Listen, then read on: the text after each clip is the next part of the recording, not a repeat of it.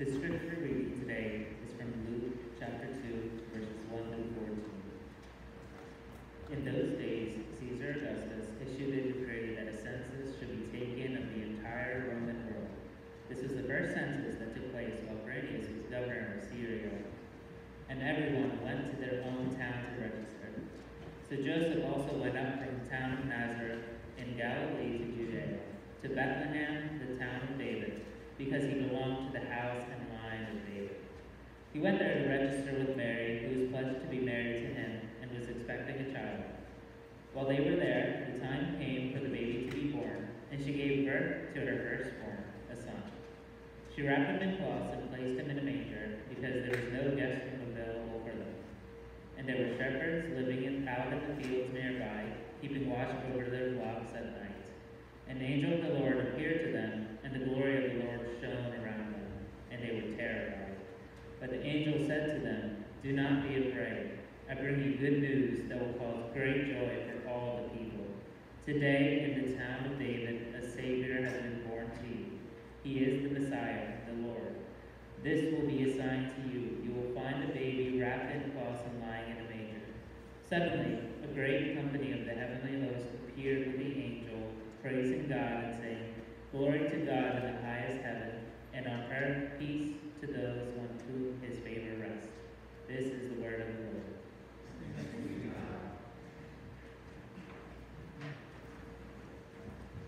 Good morning. Good morning. Merry Christmas.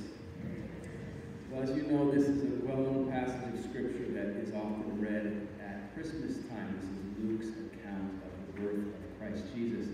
And so as we look at these verses together, I want to invite us to notice three details about Christ's birth that Luke gives to us. Three details. Let's notice when Jesus was born. Let's notice where Jesus was born. And then let's think about why he was born. So when, where, why Jesus Christ was born. So first, when was Jesus born? You know, sometimes we'll say that Christmas is Jesus' birthday. We're having a birthday party for Jesus. I think it's fine to say that, all right? But the truth is that actually we do not know what day of the year Christ was born. We have no idea. Odds are it was probably not December 25th. We don't know. We don't know what day Christ was born, but we know when he was born. So when was he born? Well, Luke tells us, verse 1, Jesus was born when Caesar Augustus issued a decree that a census should be taken of the entire Roman world.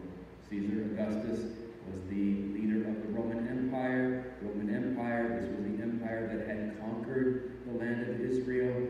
So Jesus was born when this dictator, this despot, had made a decree that uprooted the lives of everyone in this colonized land.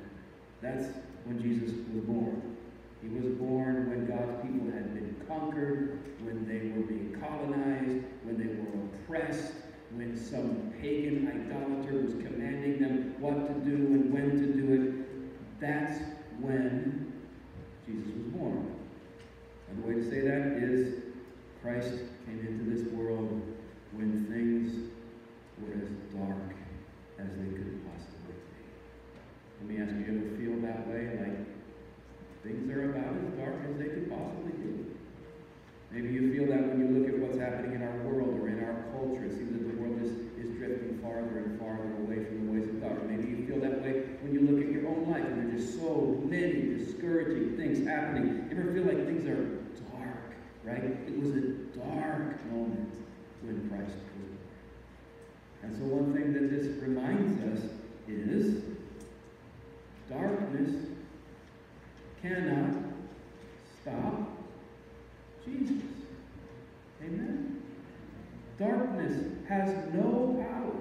Hear me. Darkness has no power to stop the light of Christ from shining. Caesar can be on his throne. It doesn't matter. The entire world can be subject to his decree. It doesn't matter. The people of God can be uprooted at his whim and forced to travel to places they do not want to go. It doesn't matter. The darkness, isn't this wonderful news? The darkness has no power to stop the light of Christ from shining. Jesus was born. When was he born? When things were dark. And I wonder if John had that in mind. The gospel writer, when he wrote the prologue to his gospel, John chapter 1 starts this way. It says, in the beginning was the Word. Who's that talking about? Talking about Jesus. In the beginning was the Word, and the Word was with God, and the Word was God. He was with God in the beginning. Through him all things were made. Without him nothing was made that has been made. In him was life, and that life, John says, was the light of all mankind. And then John says this, the light shines in the darkness, and the darkness has not overcome it. We could add to that, the darkness will not overcome it. Or we could even go further and say, the darkness cannot overcome it.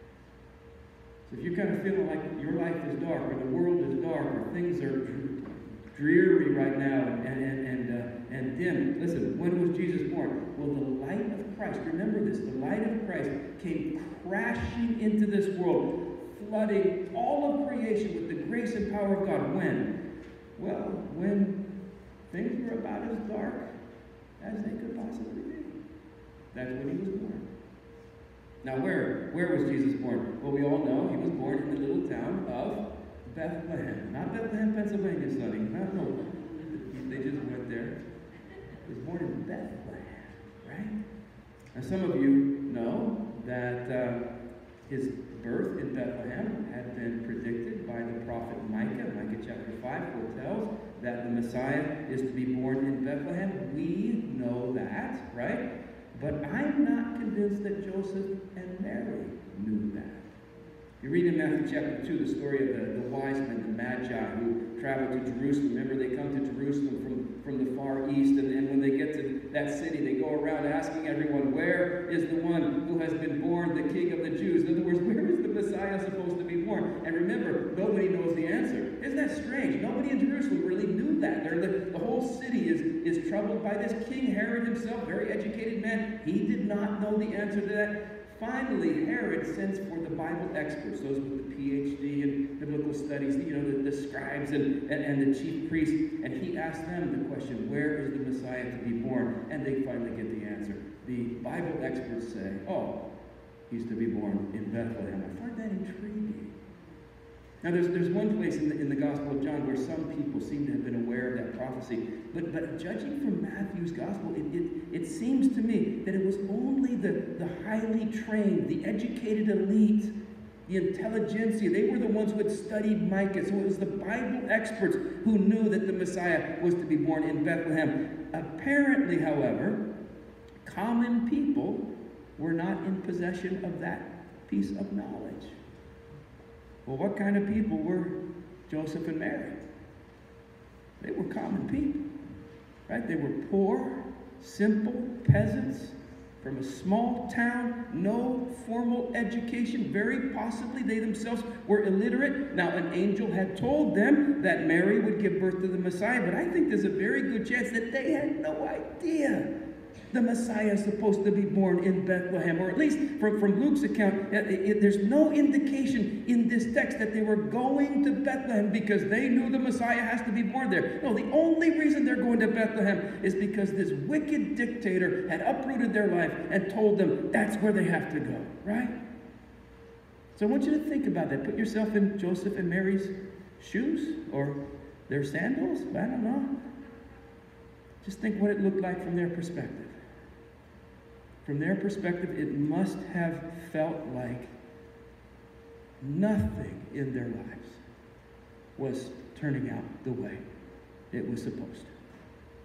I wonder if you've ever felt that way, like just everything's come wrong. This is not what I envisioned. None of my plans are working out. Nothing in my life is turning out the way it was supposed to. I can just imagine that's how they felt. Just imagine Joseph and Mary as they travel along. They're thinking to themselves, we are supposed to be in Nazareth. Why are we heading to Bethlehem? We are supposed to be with our family. Why are we among strangers? We're supposed to be at home where it's safe and comfortable. Why is Mary giving birth to our child in this dirty barn, in this stable? You see, from their perspective, it must have felt like nothing was the way it was supposed to be. But isn't this amazing? From God's perspective, he was arranging things, moving the heart even of the most powerful man in the Roman Empire, orchestrating things to get them exactly where he had foretold centuries before that his son was supposed to be born. Isn't that just amazing? And what do we learn from this? Well, we learn that our God is sovereign. Have you heard that before? Our God is a sovereign God. You know what that means? It means that God knows the end from the very beginning. It means that nothing ever takes our God by surprise. It means that God's purposes will be fulfilled, and it means that God's decrees will be accomplished. You find that in the Bible. For example, Isaiah 46, verse 10. This is what God said about himself. God says this, I make known the end from the beginning. From ancient times, I make known what is still to come. I say, God says, I say, my purpose will stand and I will do all that I please. Even when, like Joseph and Mary, you just feel like nothing in your life is turning out the way it's supposed to. Listen, even in moments like that, God is in control. He knows what he's doing. Like with them, he's getting you where he knows you're supposed to be. Prophet Jeremiah was, he lived in a time when the people of Judah had been conquered by the armies of Babylon, and many of the people of Judah had been taken off into captivity. And in Jeremiah chapter 29, God spoke to Jeremiah and said, I want you to write a letter to those people who are off in captivity, and I want you to give them my message. So Jeremiah writes this letter, sends it to these people in captivity, and the message was not what they hoped to hear. They were in captivity, but they had this assumption, this time of discouragement, this will not last very long. Very quickly, God will return us back to our homeland. This captivity, it can't last very long. It can't last long. God will bring us home soon. And God's message to them through Jeremiah, contained in this letter, was, hunker down, dig in, get settled. It's going to be a long time. Long time. Build houses, start businesses, raise your family. God's word was, you're hoping this trial is not going to last long, but you will not be back home for 70 years. Which meant, except for the very youngest among them, you will not be back. Can you imagine how crushing it must have been for them to do that? It was just crushing. Has that ever happened to you? Have you ever received crushing news? Maybe news that a spouse has been unfaithful, or news that a child is wandering from the Lord.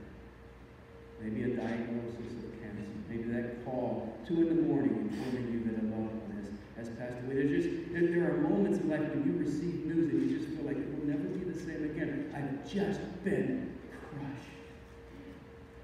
If you've ever been in a situation like that, you understand how those Judean Catholics felt when they heard this word from Jeremiah.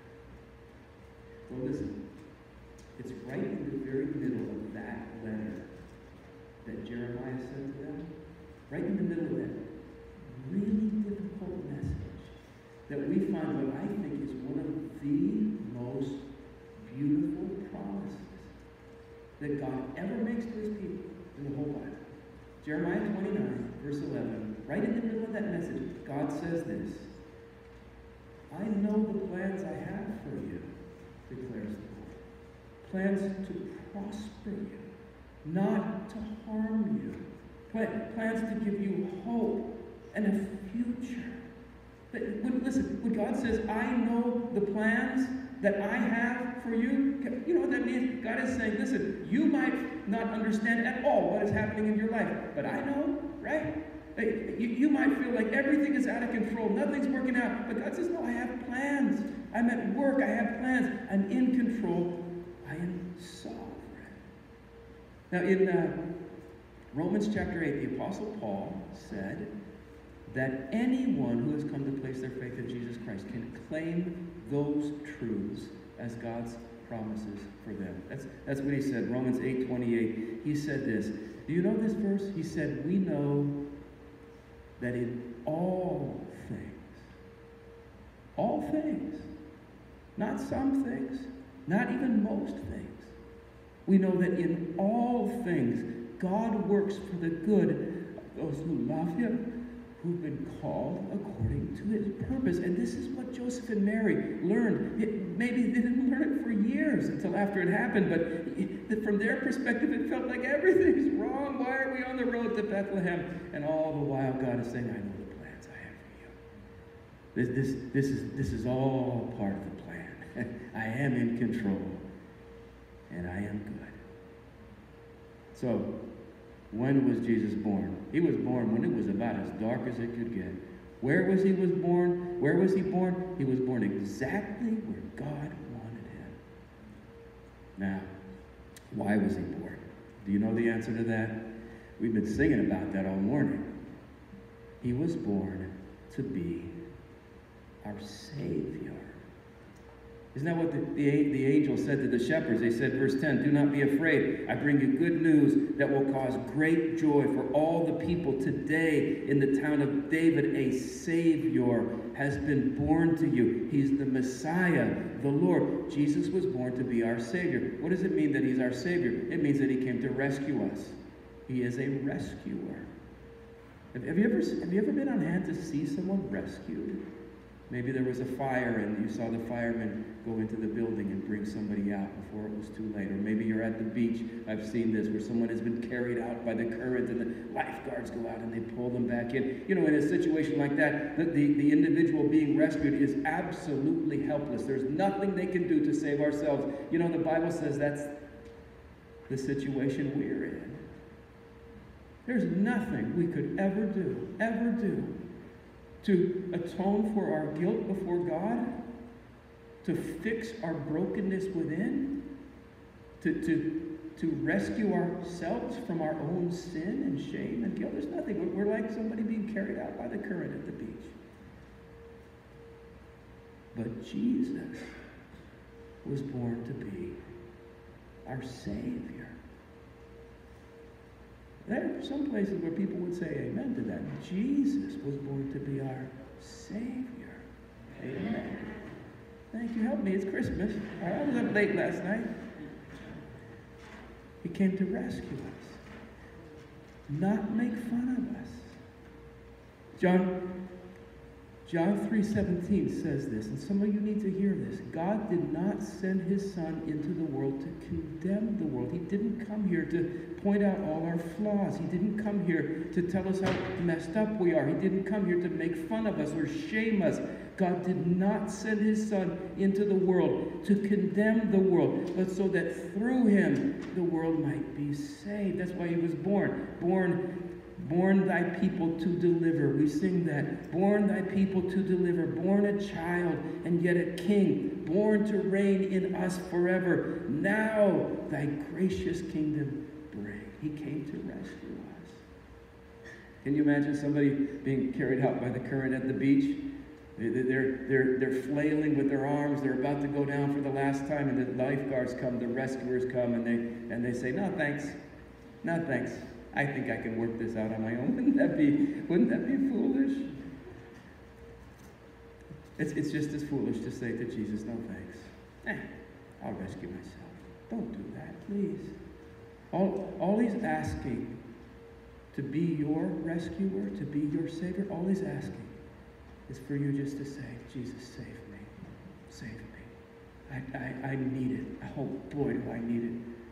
Just to turn from and confess your brokenness and sin to him and say, "Jesus, if you came to be a Savior, here's someone that needs it. save me. And trust him to do that. Would you pray with me? Father, we thank you for the news of Christmas. We can't imagine better news, that you loved us so much that you moved heaven and earth to orchestrate all the events, to bring your Son at just the right time and just the right place, to be a Savior for us. And we pray that this Christmas, by your Spirit, you would grant it to each one of us grace to respond to that news with faith and with joy and with hope. In Jesus' name we pray. Amen.